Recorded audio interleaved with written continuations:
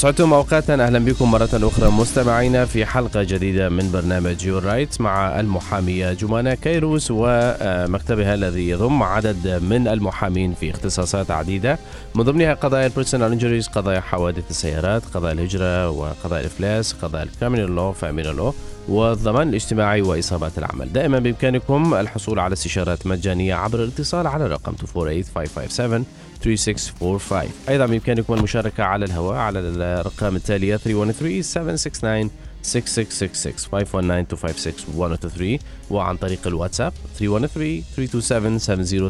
برسائل صوتية أو نصية. تحية طيبة لكم. جمانة، مساء الخير، أهلا وسهلا فيك في برنامج يور رايت. صباح الخير رامي، يعطيك ألف عافية. صباح الخير. ثانك يو. صباح الخير لكل المستمعين، وصباح الخير لضيفنا لليوم مثل كل نهار ثلاثاء المحامي مايكل بانكستين اللي هو مسؤول عن البانكربسي ديبارتمنت في مكتبنا. Good afternoon, Attorney Michael Bangstein. How are we doing today? I'm doing great. Good afternoon, Jumana. Good afternoon, Rami. Good afternoon to you and good afternoon on this very sunny day. Thank you. Yes. مثل ما قلت حضرتك أرقام الاتصال 313-769-6666. ليلي بحب يتصل فينا عبر الواتساب الرقم هو 313-327-7074. رامي، الأسبوع الماضي الثلاثاء الماضي بلشنا عن بعض الأسئلة اللي بتنسأل كتير عنا، عم تتداول كتير عنا بمكتبنا، وحكينا جمعة الماضي عن إذا بعتذر بس لحظة فتحت على المحل الغلط. الأسبوع الماضي حكينا عن الأشخاص اللي بيعملوا garnishment، اللي بيتعرضوا لgarnishment للويجز تبعهم. إذا صار عندهم garnishment وبعدين قدموا على Chapter 7 bankruptcy، هل بحق لهم إنه يحصلوا على المصاري باك؟ حكينا جمعة الماضي عن الإنسان اللي بيبلش بالبانكربسي، هل بحق له يلغي to cancel البانكربسي؟ وحكينا الأسبوع الماضي عن أشياء أخرى، وحدة منهم وحابة بلش فيها اليوم. السؤال هو للأشخاص المتزوجين، إذا الشخص من اثنين قدم بانكربسي is that okay؟ هل بيعني إنه الطرف الآخر الزوج أو الزوجة كمان مضطرين يقدموا for bankruptcy؟ السؤال اللي مننسأل بطريقة دائمة هي دائما if I file for bankruptcy, does my spouse have to file for bankruptcy as well? بدنا نبدأ. خلصنا الحلقة الأسبوع الماضي، بلشنا نحكي عن هذا الموضوع، بس هذا الموضوع بحاجة لحتى نتعمق فيه شوي أكتر. Attorney Michael Bangstein, last Tuesday we ended with, and we did not give it the time that it deserved. The question was husband and wife. If a husband or a wife files for bankruptcy, does that mean that the other spouse, the husband or the wife, need to file for bankruptcy? So we started by saying, according to the law, no law says that if wife files, husband has to file. If husband files, wife has to file. But we started talking about practically speaking, how sometimes they may end up both needing to file if they have co-signed credit together. Correct? That's correct. Okay. So you have a situation where, let's say, husband and wife are both on $40,000 worth of debt. Call it a credit card. Correct. $40,000 worth on a credit card. If they're both on that credit card, and let's say the husband files but the wife doesn't, a bankruptcy discharge eliminates your legal obligation to pay, but not the legal obligation of your co-debtor. So if he filed and she didn't, who happens to be your spouse. Right. So if he filed and she didn't, so he can walk away from the $40,000, but they're still coming after her for the $40,000. For the full 40. So رامي بلشنا نحكي الأسبوع الماضي عن الزوج والزوجة، وقلنا إنه القانون ما بيقول إنه إذا الست بدها تقدم بانكربسي لازم الزوجة يقدم، أو إذا الزوج بده يقدم بانكربسي لازم مرته تقدم. هذا هو القانون. وإنما عمليا، وهيدي بتكون part of the consultation مع أي محامي يحكوا بالموضوع، يدرسوه لحتى يشوفوا إذا عمليا صحيح القانون بيقول إنه مش ضروري الطرفين يقدموا بانكربسي، بل هل عمليا إذا واحد فقط منهم قدم هل إذي الطرف الآخر؟ وبما إنهم زوج وزوجة بعلاقة زوجية، يعني شو إلها منفعة إنه المرأة تنحمي إذا إذيت جوزها أو الزوج ينحمي إذا إذي مرته. Let me give an example. إذا زوج وزوجة عندهم كريدت كارد together، حتى لو عليها لنقول $20,000 واثنيناتهم are co-signers on the credit card، لنقول الزوجة بدها تقدم إفلاسها، المسؤولية تبعها هي 100%، بس بالبانكربسي بيعفوها عن النص. يعني لنقول انه الكريدت كارد اللي باسمها وباسم زوجها عليهم $20,000، اذا هي قدمت بانكربسي رح تنعفى عن $10,000. وانما مثل ما نحن بنعرف انه الكوساينرز كأنه هن مسؤولين عن 100%. اذا هي حميت حالها لانه قدمت افلاسها، زوجها صار مسؤول 100% عن $20,000. يعني in this case ما حققوا شيء، لأنه إزيت جيبتها اليمين ووفرت على جيبتها اليسار. جيبتها اليمين هي زوجها وجيبتها اليسار هي. so وقت اللي بيكون هيدي this is the sticky situation between a husband and a wife. هيدي القصة بين رجال ومرته، إنه إذا بيكون في ديون بيناتهم، a classic example هي credit card، ساعتها لربما هؤلاء الأشخاص مع أنه القانون ما بيفرض عليهم يقدموا مع بعضهم ليقدروا يوصلوا لحل، يمكن يضطروا اثنيناتهم يقدموا الإفلاس ليتخلصوا من $20,000 دين. لأنه شو بتنفع هذا القبل إذا المرأة قدمت إفلاسها وما عادت مسؤولة عن $20,000، بس إذا هو بعده مسؤول عن الكريدت كارد. إذا طلقوا وبعدين قدمت إفلاسها، ساعتها هي ما بتعود مسؤولة عن فرنج من $20,000، بس هو بيضل مسؤول عن كل $20,000. بس نحن اليوم عم نحكي وإجمالا هيدولي أمور بيتعالجوا عند وقت الطلاق بالديفورس جادجمنت. المحاميين تبع كل طرف بيحمي الطرف تبعه بحال إنه الشخص التاني قدم إفلاسه بعدين وفي عندهم كريدت توجذر. يعني نحن اليوم عم نحكي عن الرجال والمرأة اللي عندهم شيرد كريدت، الرجال والمرأة اللي فاتحين مع بعضهم كريدت كارد، الرجال ومرأة اللي شارين سيارة مع بعضهم، الرجال ومرأة اللي هن على المورجج مع بعضهم. صحيح القانون بيقول إنه بالمبدأ إذا شخص بيقدم مش ضروري التاني يقدم، بس عملياً شو نفع إذا إنسان ساعد نفسه بس إذا الطرف الآخر بهيدي العلاقة؟ شو هي the general rule؟ the general rule إنه للرجال وللمرأة اللي عندهم co-signed credit مع بعض إجمالاً because of a credit card، وإنما ليس دائماً، لربما هؤلاء الأشخاص يضطروا يقدموا bankruptcy together. Michael, you have additional points you want to make on this issue. Yes. So let's say for the sake of argument that it makes sense for one of the two spouses to file individually and the other person doesn't need to file. Sure. Even if your spouse is not filing, the non-filing spouse. The non-filing spouse. The non-filing spouse does still need to provide some financial information to the court, because when you're married and you're living in the same household, the court needs to see income, so 60 days pay stubs, different things like that. Needs to see proof of income for you and your non-filing spouse. Mm-hmm. Yes. So I was going to get into that, is that although sometimes let's assume that one of the two can file because they don't have joint credit, however, the non-filing spouse's income is very important in order for the judge to look at whether the first party can even file for bankruptcy for the purposes of the household income. And the more things, let's say wife wants to file for bankruptcy, and we're going to translate all this into Arabic because it's a very important point.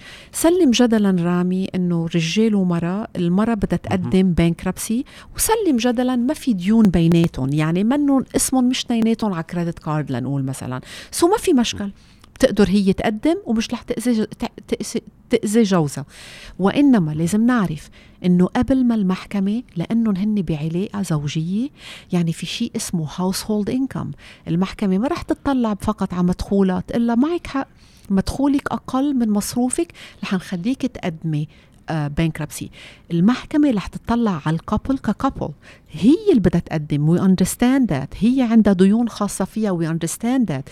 بس قبل ما المحكمة تعطيها الأوكي وتسمح لها تقدم، المحكمة رح تطلب السبي ستابس تبع الزوج اللي ما رح يقدم، الهاوس هولد انكم تبع الزوج اللي ما رح تقدم، قديش هذا الزوج اللي ما رح يقدم عم بفوت مصاري على البيت، هاي المصاري وين عم بتروح. لأنه لنقول سلم جدلا السيدة بدها تقدم إفلاسها وجوزها بيطلع $100,000 بالسنة، المحكمة قبل ما تقلها yes you can do this بدها تنظر $100,000 لأنه هذا هو الهاوس هولد انكم. ما عادت وحدة، هي بعلاقة زوجية، يعني في شيء اسمه بادجت واحد. هون كل ما the non-filing spouse، يعني كل ما الشخص الثاني اللي ما نيته يقدم bankruptcy بيقدر يفرجي payments exclusive to him only. مثلا لنقول الزوج عنده student loans، هيدول are on him only. لنقول الزوج عنده كريدت كارد باسمه فقط بس مش باسمه، باسم مرته، المسؤولية عليه هو. لنقول عنده كار نوت والسيارة باسمه مش باسمها هي. هون القاضي بياخد بعين الاعتبار قبل ما يطلع على البادجت كله، لنقول بيطلع $100,000 بالسنة، رح ياخد بعين الاعتبار انه عم يدفع $3,000 بالشهر student loans، هيدول مسؤوليته، وعم يدفع كار لون لانه السيارة باسمه فقط، وعنده كريدت كارد باسمه هو. ومن بعد ما المحكمة تشيل كل هول البيمنتس بتنظر على ما تبقى as a household income، وبترجع بتقرر إذا بعين بهذا الهاوسهولد انكم اللي صار أقل بكتير لأنه الشخص الثاني the non-filing spouse عنده بيمنات بتخصه له هو فقط، ساعتها المحكمة بتقرر إذا رح تسمح للزوجة إنه تقدم bankruptcy. So I'm with you 100%. The bankruptcy court is going to look at the non-filing spouse, how much money she or he brings, and whatever the non-filing spouse has as far as personal payments to her or him. Let's say him for now. Let's say he has student loans. Let's say he has a car in his name only, a credit card in his name only. The court is going to take that out of what's left for the household income to take into consideration whether she's going to allow the wife to file for bankruptcy. Well, they will take that into account, but there is a certain point at which if you just have a massive amount of the household income going to service the debt of the non-filing spouse, that does create an issue with the court. Well, if you're shunting this much of your disposable income off to the non-filing spouse, why isn't the non-filing spouse in the bankruptcy too if there is a massive amount of debt they're servicing? I understand. The point I think we want to make today, one of the many points we want to make today, is that even if one person in the marriage files, the person who's not filing, we're calling that person the non-filing spouse, has to cooperate with the court to show how much she or he is earning, where is that money going, what are they doing with it, how much of it is going to the household budget, what are the pay stubs, and so forth. Correct? That's correct. That's absolutely right. And there are two exceptions to that, unless, of course, you're separated. If you're not living together, then they don't need to see the financial information of the non-filing spouse. Now, I'm not saying separate to make the numbers work. I can tell you. No, we're not teaching people to commit fraud. And it's even simpler than that. If you live away from your spouse for any length of time, and you move back into the house, things, unless you're very different from thousands of people that I've interacted with in the past, things will never be the same. So don't undermine your relationship to try and make the numbers work. Okay. So the general rule is, the big picture here is, no law says that if you file for bankruptcy, your spouse should also file. But as a practical matter, it may be necessary for your spouse to file for bankruptcy when you have co-signed credit together, unless you want your spouse to be stuck with that, which does not make sense. Yes. That's correct. To use a medical analogy, let's say that you were being treated for cancer and you decided, well, let's hit half of my body with chemo and knock the cancer out of the left side of my body, but let's leave some in one arm or one leg or part of my foot or something. It's only going to spread if it's not treated. So in appropriate circumstances, it does make sense to file jointly, to just draw a line under it and move on. What an analogy, although it definitely drives the point home. Yes, thank you for that. Thank you for that clarification. You're welcome. So كمان مرة القانون ما بيقول إنه إذا شخص بالعلاقة قدم بانكربسي التاني مفروض، وإنما عمليا لأي أشخاص عم بيتسمعوا علينا عندهم كريدت مع السباوس تبعهم، إجمالا بتكون كريدت كارد، مورجج، كار إلى آخره. إذا في co-signing relationship بيناتهم يمكن عمليا يضطروا اثنيناتهم يقدموا البانكربسي. نصيحة هون بنعطيها ممكن لحتى إنسان بقلب العلاقة يحمي حاله ليضل الكريدت سكور تبعه قوي ويضل قايم بالعائلة. لربما المتسمعين ما بيريدوا، ممكن من الأفضل لهم إنه ما يفتحوا كريدت كاردز مع بعضهم.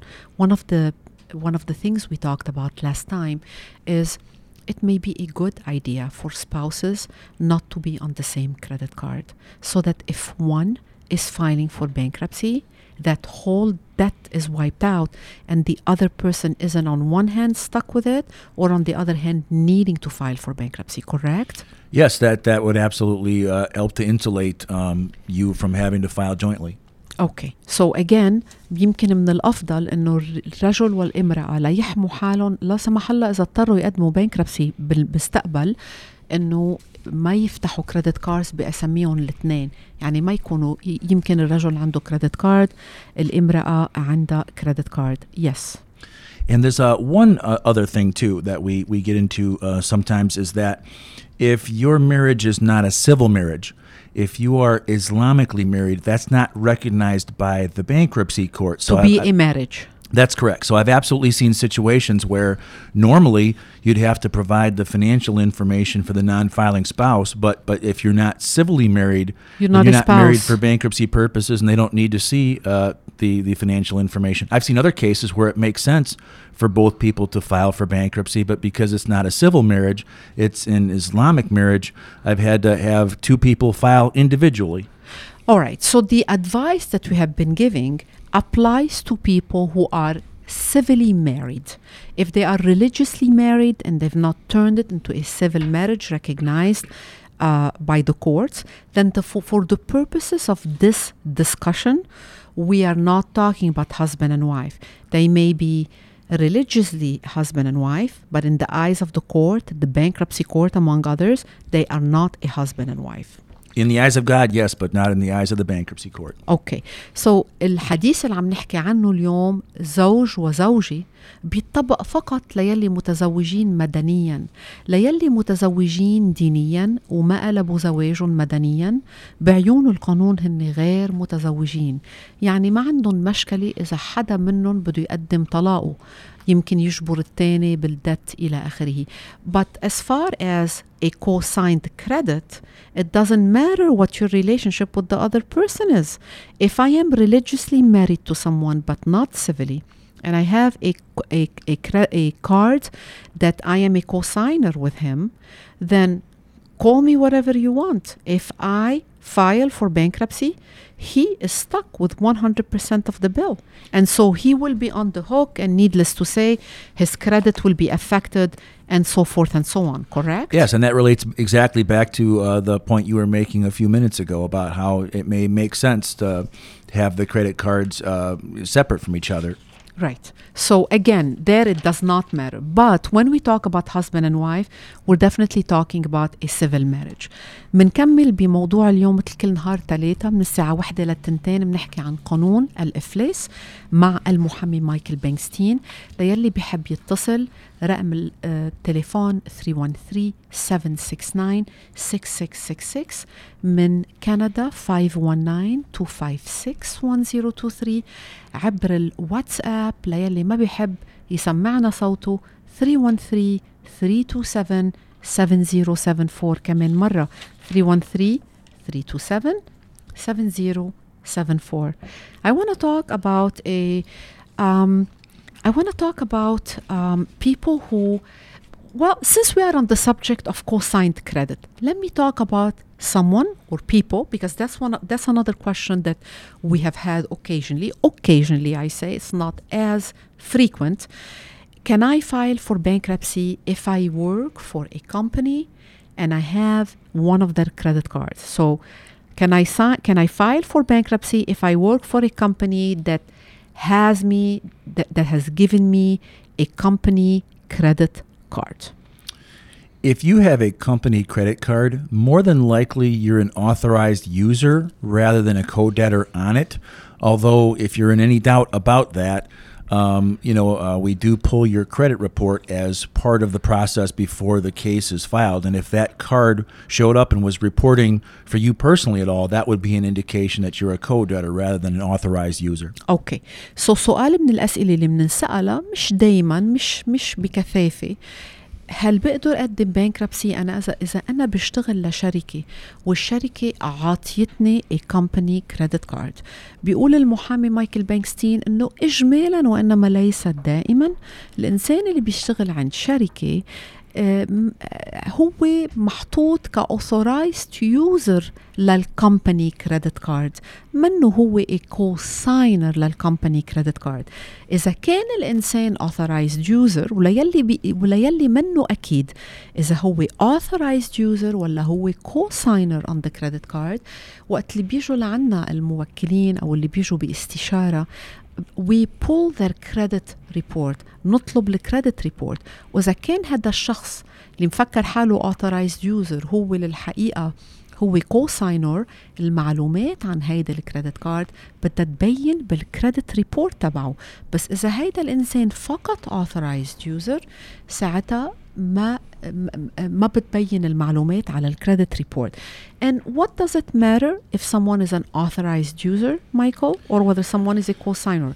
So if an employee of a company is an authorized user, can this person file bankruptcy?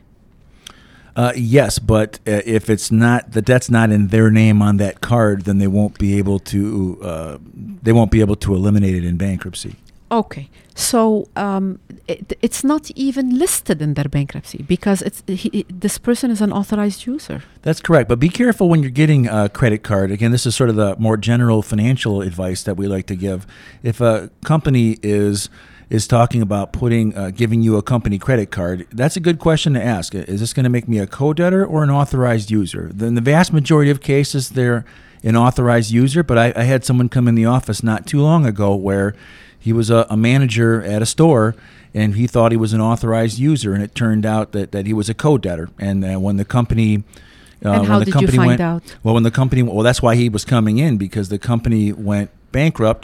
They didn't get any money from the company, so the people who extended the credit were trying to come after him as well, because he was not an authorized user, he was a co-debtor. So it can work, it can hurt you both ways. It can hurt the employer if you file for bankruptcy and you are a co-signer because they are stuck with the entire bill, and it can work against you on the odd chance that your company filed for bankruptcy.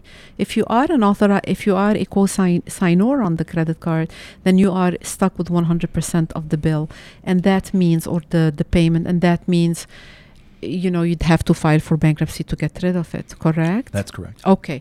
And the way we know is by pulling somebody's credit report. If this person, without their knowledge, is an authorized user, nothing will show up on the credit report. If this person is a co-signer, then the information regarding this credit card will appear on their credit report. That's correct. If it's your debt, any payment or non-payment will be positively or negatively reported on your credit report. Okay. And again, if you're authorized user, that means you never signed anything and there is no liability to you. The one thing, so it's not really your debt. So if you are an authorized user, which is how it is most of the time, in that case, if you file for bankruptcy, you're not on the hook for anything because it was never your debt anyhow. But we want to say something about this is, those who are listening, who work for companies and they have credit cards, even if it is as an authorized user or co-signer, we have to be careful regardless of the consequences of filing bankruptcy by that employee. it might mess up your relationship with your employer. So that's something you want to talk to your employer about before you file for bankruptcy. If you are an authorized user, they need to know. And if you are a co-signer, they even need to know even more. As I was doing my research about this point, Attorney Michael Bankstein, I don't know if that makes sense or not. Somebody was saying that there are, if you are a co-signer, if you co-signed on it, and you insist as an employee on filing bankruptcy, then there may be strategies you can deal with it. And one of them is if you can, quote unquote, reaffirm the debt and continue the payment. Yes, although typically you don't reaffirm on what they call unsecured debt, like credit card debt.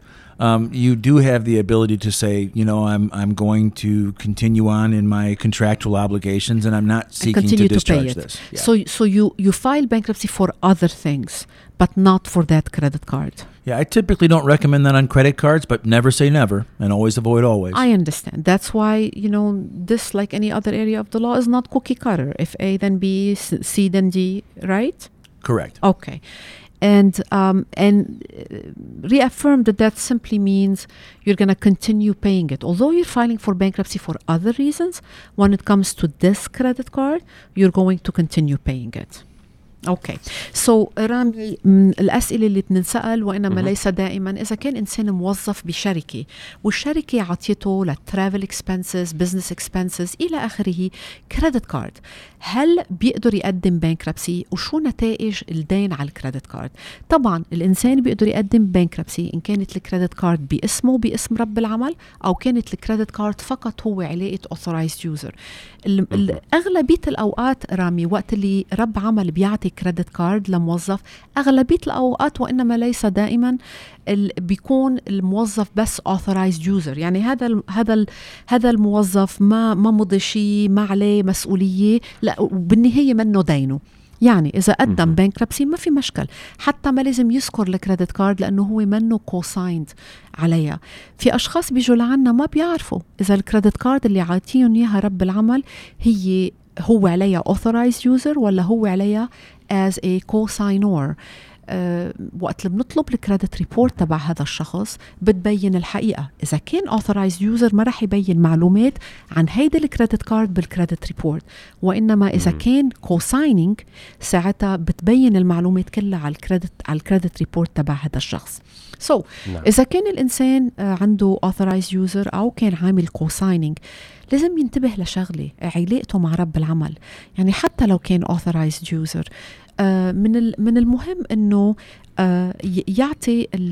يبلغ رب العمل انه هلو انا I'm gonna apply for bankruptcy يس منه مسؤول عن الكريدت كارد بس من الافضل انه يحط رب العمل لانه يمكن تأثر على علاقته مع رب العمل واللي بيأثر اكثر على علاقته مع رب العمل اذا اكتشف انه الكريدت كارد اللي رب العمل عطيها عاملين له عليها كوسايننج يعني المسؤولية 100% عليه المسؤولية 100% على رب العمل اذا قدم بانكربسي بيحمي حاله يعني بينمحى كل الدين تبع الكريدت كارد بس مين هلأ صار مسؤول 100% عنه رب العمل وهون صار أكتر مهم إنه الإنسان اللي بده يقدم بانكربسي اللي عنده كريدت كارد عليها كوسايننج مع رب العمل يبلغ رب العمل لأنه يمكن يخسر علاقته مع رب العمل وذات الشيء بيقول لي المحامي مايكل بانكستين اجينا سيناريو حتى مختلف واكيد نادر انه شخص اجى لعنا عنده كريدت كارد من رب العمل بس مش عارف اذا هي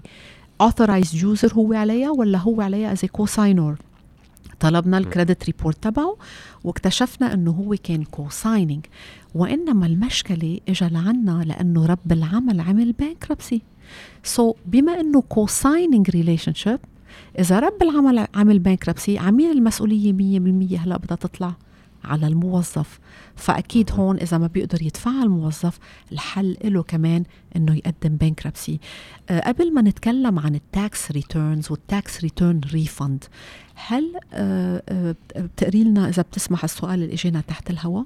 بالفعل وعلى فكرة كان هو متعلق أيضا بالتاكس لأنه السؤال على الواتساب من أحد المستمعين يسأل إنه هو سيلف امبلوي سيلف امبلويد وانه في تاكس لازم يدفعها للIRS بس انه بده يفكر يعمل بانكربسي، هل هذا الشيء راح يساعده انه ما راح يدفع هذه الديون ولا لا؟ So, what should come first؟ هذا سؤال من الأسئلة اللي كنت أنا بدي أحكيها اليوم، لأنه تقريبا دايما في عنا هذا السؤال. Should I file for bankruptcy if I am expecting a tax refund, big or small? What should come first? Getting the tax refund, spending it, and then filing for bankruptcy? Or filing for bankruptcy and listing the tax refund as an asset? So we have a self-employed person who is expecting. Can I say something? Rami, الخبراء financial experts, they say you should be better off not getting a tax refund. هلأ منكمل آخر الحلقة فيها as part of our financial advice. But لنقول سلم جدلا إنه الشخص اللي اتصل فينا إن كان employee أو self-employed, it does not matter, is expecting a tax refund. What should this person do, Michael? Generally, for most people, the amount of the income tax refund is something that you can protect using the exemptions, which we've talked about in the past. The wild card exemption? That's correct. If you're using the federal exemptions, there is a wild card exemption that covers up to $13,100 per debtor. So it partly depends on how big of the refund you think you're going to get. For most people in most situations, the amount of the exemption is enough to cover the tax refund. Although one thing I do check for when I'm talking to people at the initial consultation is, do you think you're going to get a tax refund, and how much do you think you're going to get? Because sometimes that goes one way or the other depending on the number. So Rami, خليني let me break this down. كل إنسان بيقدم bankruptcy عنده مبلغ معين فيها حصانة.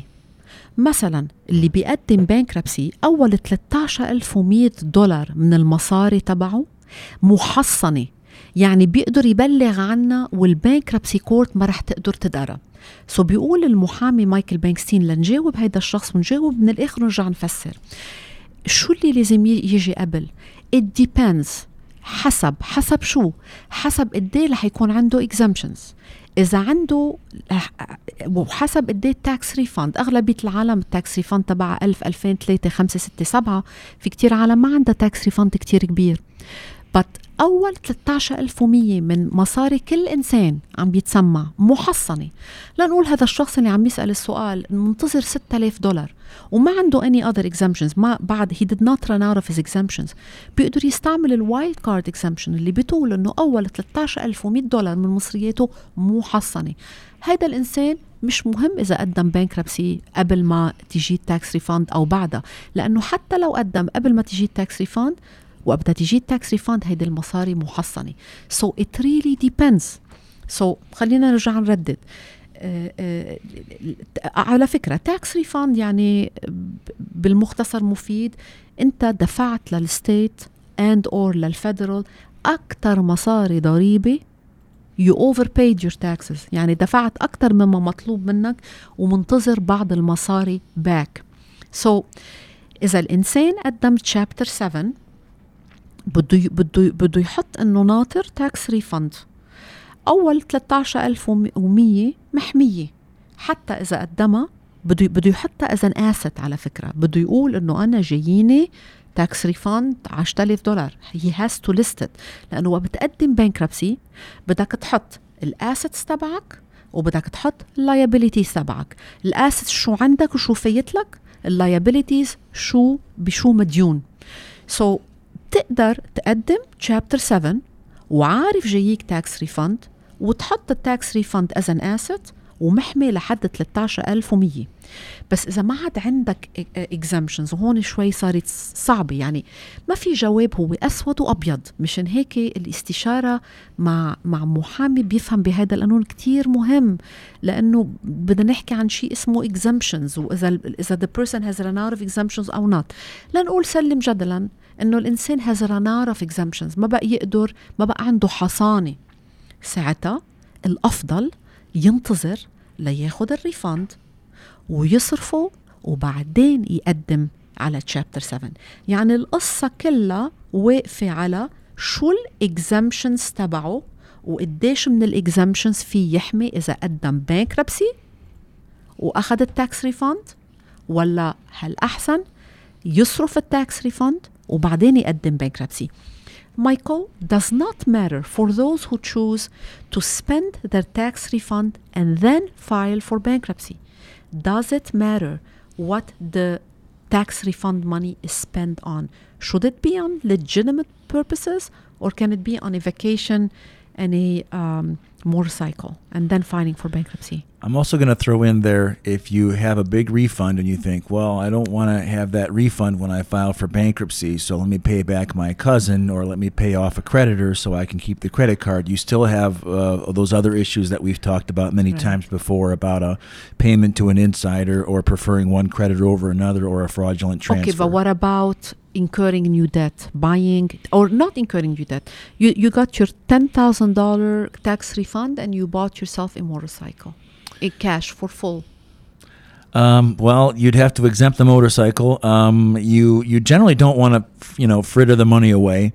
But if you gambled the money away, I've had people who took a $5,000 refund and gambled it away. Of course, you'd have to disclose that you gambled it.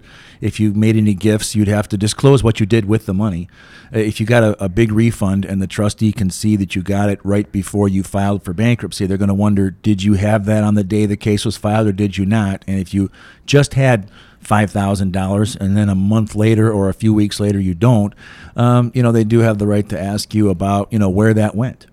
Okay, so, excuse me. So to answer this question, what should come first? Bankruptcy and enlisting the refund, or waiting for the refund, spending the refund, filing for bankruptcy? There is no right answer. It depends on how large the refund is. It depends on how many exemptions you have run out of. It depends on whether you can access the wild card credit exemption. It is something to be discussed with your bankruptcy attorney. There is no right answer and there is no wrong answer. Correct. So, for example, somebody has $8,000 or $9,000 worth of jewelry, and they may need a large amount of the wild card exemption to exempt the jewelry. So it may be a situation. They ran out of that exemption. They don't run out of it, but there's only so much of that wild card exemption. Protect. So if that causes you to, if you filed this month and you wouldn't be able to protect the entire tax refund, it may make sense if you typically use the tax refund to live on for a couple of months, and you can wait. Sometimes you can't wait, but if you can wait until you've actually spent that on, the property taxes or repairing the roof or what have you, and then you don't have to protect the income tax refund if it was spent prior to the filing. And then in that case, you would have enough wild card exemption to protect the jewelry, for example, if you had a large amount of jewelry. So it's very fact specific. And I think it's very good advice for those who decide to wait for their tax refund, spend it, and then file for bankruptcy. I think it's good advice to always tell people, spend it on legitimate things. If the bankruptcy trustee asks you, what did you do with your money that you just got from the IRS and or state yesterday and you filed today, it would be much better if you show that you spend that money on legitimate things like repairs and mortgage and stuff like that. That's correct, because there is a good faith requirement in bankruptcy. Okay, thank you very much. Again, like every Tuesday, for 1 hour, we talk about bankruptcy. The numbers to call are 313-769-6666. From Canada, 519-256-1023. And via WhatsApp, 313-327-7074. So, financial advisors say it's better not to have a tax credit. Your thought on that? Well, if you have a big tax refund, sometimes people get really excited about that, but essentially you're giving the government an interest-free loan for a significant part of the year. It's generally a lot of tax authorities, tax experts that I've talked about say it really makes sense for it to be more tax neutral. You don't want to have to pay hundreds or thousands of dollars in every year at the end of the year, but it doesn't necessarily make sense to have more money coming out of your check, every week or every couple of weeks, and then get a massive refund at the end. It's better if it's more tax neutral. And there's actually a very good IRS allowance calculator right on the IRS website that'll help you figure out what your allowances should be on your W-4. So I definitely recommend people check that out. We should probably maybe put that on the website or something. Okay, I definitely need to paraphrase all of that. What you have said, and we're going to break it down. What you have said is, why are you giving the IRS or the state because a tax refund can come from your state or it can come from your IRS or from both. You are saying the one thing that stood up in everything you said is the point would like to drive across today, that financial benefits harp on people is, why are you giving your government an interest-free loan? If you overpaid, what does a tax credit mean or a tax refund mean? It simply means you have overpaid on your taxes and you're getting some money back. That's what it means. On your taxes to the IRS and or the state, and you're getting some money back. Wouldn't it be better if you paid properly in the first place? And we can tell people how to do that, but wouldn't it be better? And again, we're not tax consultants, but you know, we pay our taxes every year and we know a little bit about that. So wouldn't it be better not to overpay your IRS or your state and pay just right, and whatever money you were going to overpay, let's say you overpaid $5,000 for the whole year. Well, they're going to give you that back, but when you parted with that money, imagine the things you could have done with that. It's not like they're going to give it to you with interest. Imagine if you took that money, that $5,000, and you invested it because you overpaid. They're going to give it back to you, but they're only giving it back to you at $5,000. Had you been smart enough and not paid that extra $5,000, you could have put this in an IRA. And imagine the money that it can make you when it sits in an IRA.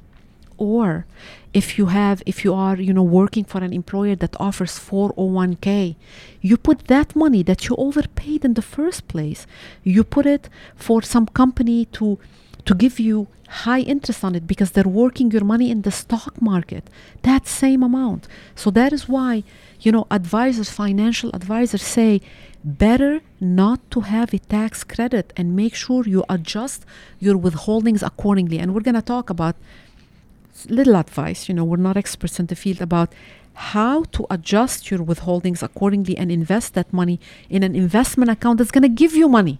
I agree. It's always better to invest the money and make the money work for you.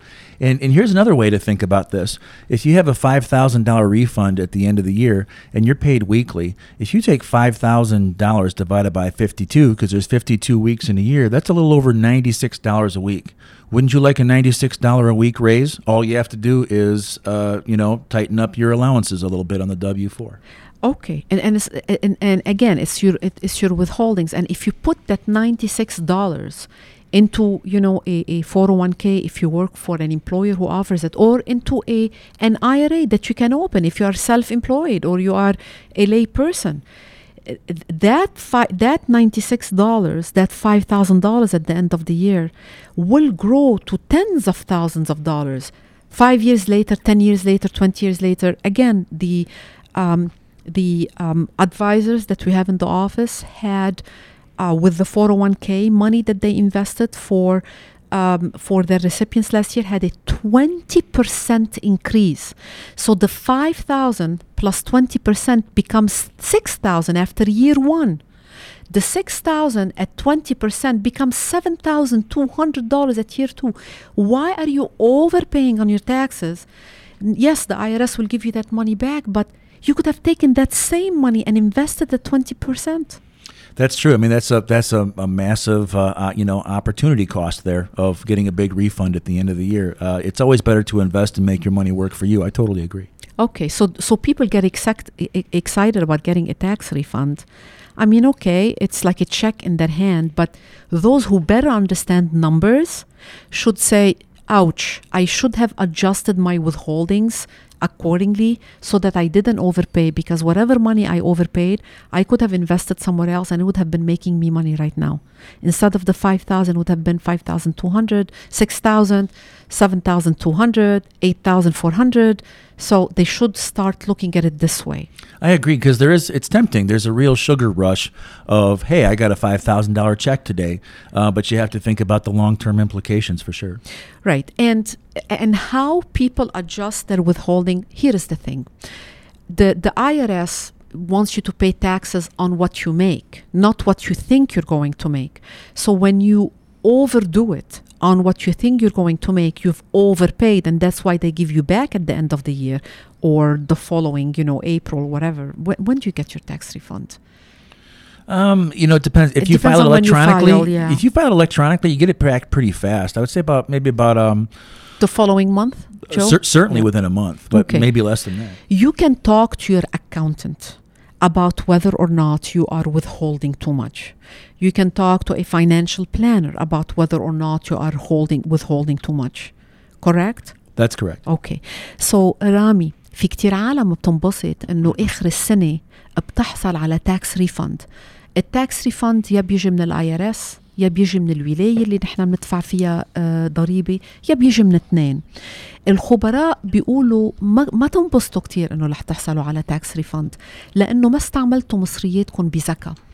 التاكس ريفند شو بيعني رامي؟ بيعني انه انسان فكر عم بيطلع اكتر مما عم بيطلع ودفع ضريبة بالويث هولدينجز تبعه، ان كان كل اسبوعين عبر رب العمل تبعه، ولا اذا كان سيلف امبلويد بيدفعوا استيميتس كل 4 مرات بالسنة بمارش 15 بجانوري 15 وحدة، April 15 وحدة، بجون 15 وحدة، بسبتمبر 15 وأجان بجانوري 15. So الشخص اللي عم يدفع ضريبة أكتر مما لازم، صح الحكومة عم بتردله ريفاند بآخر السنة، بس هيدا الريفاند هيدا مصاري قعدت عند IRS أو قعدت مع الولاية وردوا لك إياها بلا ما يردوا لك ضريبة معها.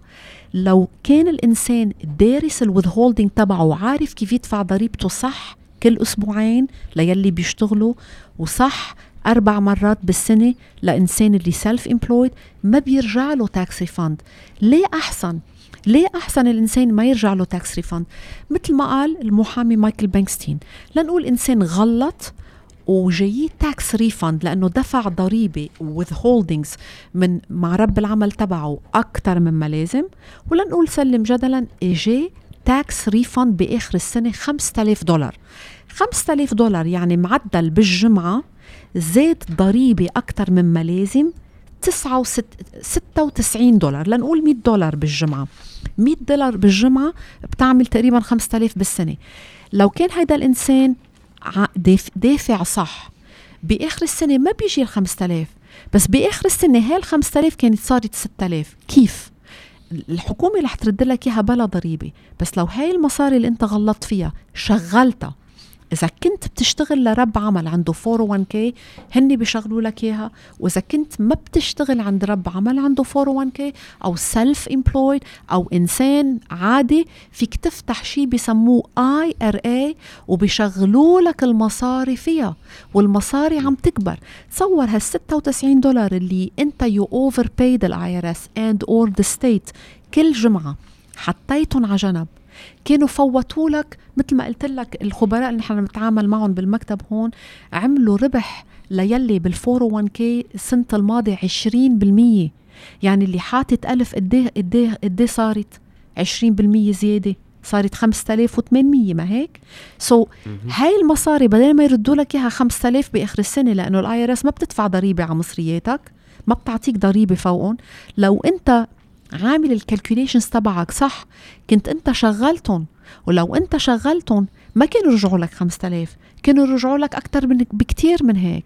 وتصور هاي المصاري كل شهر عم تكبر وكل سنة عم تكبر. compound interest about compound interest. مشان هيك الخبراء بيقولوا do not get excited about getting a tax credit. A tax credit, you shouldn't get a tax credit. You should not get anything. You should not owe and you should not get.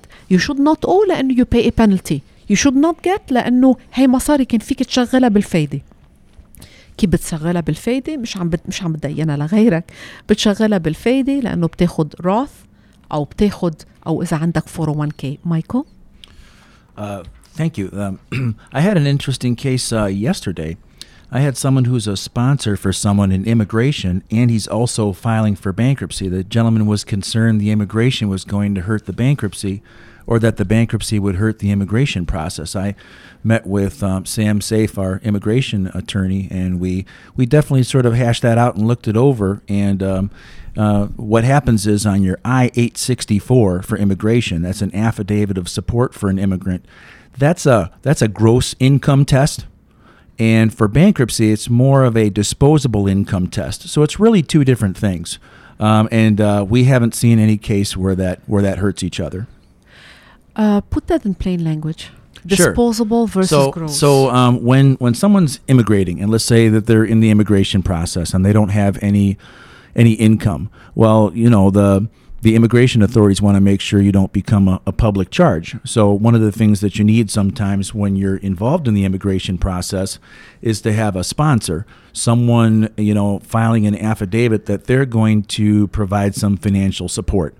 So, and that's what that form I-864 is about. And again, I'm not an immigration expert, but his concern was, well, how do I explain those two things if they're right next to each other? I'm supporting someone financially, but at the same time, I have little or no ability to repay my debts over time. And that was a concern of his. Okay. So we will talk about that in the future. I know our time is a little bit limited. The interaction between bankruptcy and immigration. Yeah, that one's hot off the presses. I'd love to speak with you about that next Tuesday. Okay, we will talk about it next Tuesday, God willing. I want to read a review before we talk about the last issue very quickly. This just came in, I believe, yesterday. No, a couple of days ago. I do apologize. Here, I lost it now. Give me 1 second, please. Unless you have one, here we go.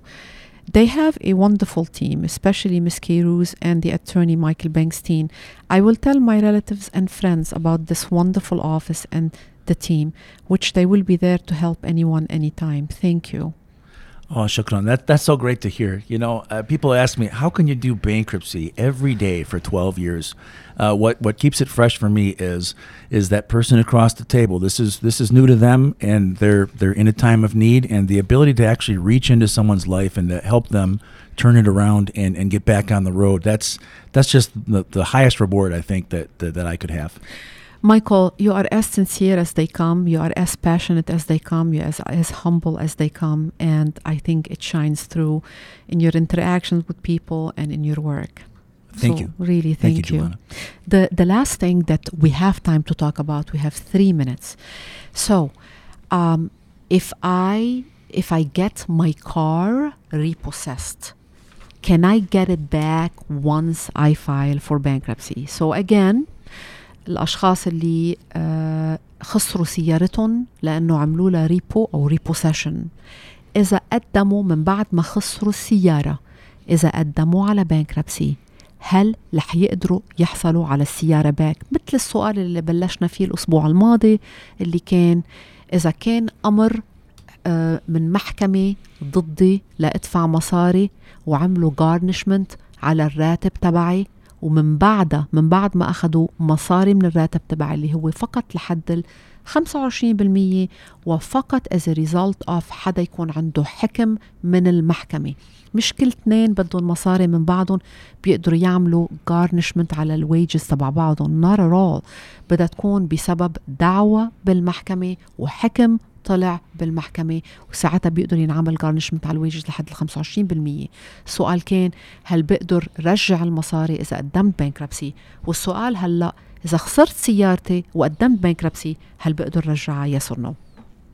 Okay, it partly depends on what chapter you're filing. So, first of all, whether you're a debt liquidation bankruptcy or a repayment bankruptcy, the key is speed.